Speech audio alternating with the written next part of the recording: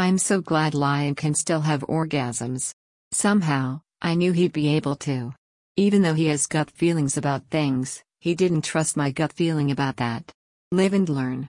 However, I have no explanation for the single boner juice working better than the tri or quad boner juice. Regarding the restraints, I swear we got cheapish ones with Velcro to use until I found the leather ones. Why I only have two and where the other two came from is a mystery. They worked fine, so I'm not worried about it. Nor am I worried about looking for the leather ones. They're around here somewhere. When I was done torturing him with the icy hot, I untied him so he could move across the bed for oral sex. I was going to leave him untied, figuring that play was over, but he wanted me to keep him locked up. I really should have done it across the bed the first time so I didn't have to interrupt things. The only issue with having him tied again was I still had less room to work, and he wasn't able to buck toward the end.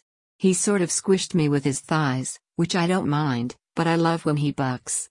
I don't have a specific timeline for playing again. I still have to make my butternut squash soup, and now we're making chicken soup, too. There are always things to do on the weekend. Our football team won't have another chance to lose until Monday night, so that won't stand in our way. I bet we'll find time. How we'll feel is the only barrier. Lion spent a good portion of yesterday in bed, feeling yucky. Somewhere along the line, I annoyed my shoulder. It's nothing some Tylenol can't fix if it acts up again. We're just old farts.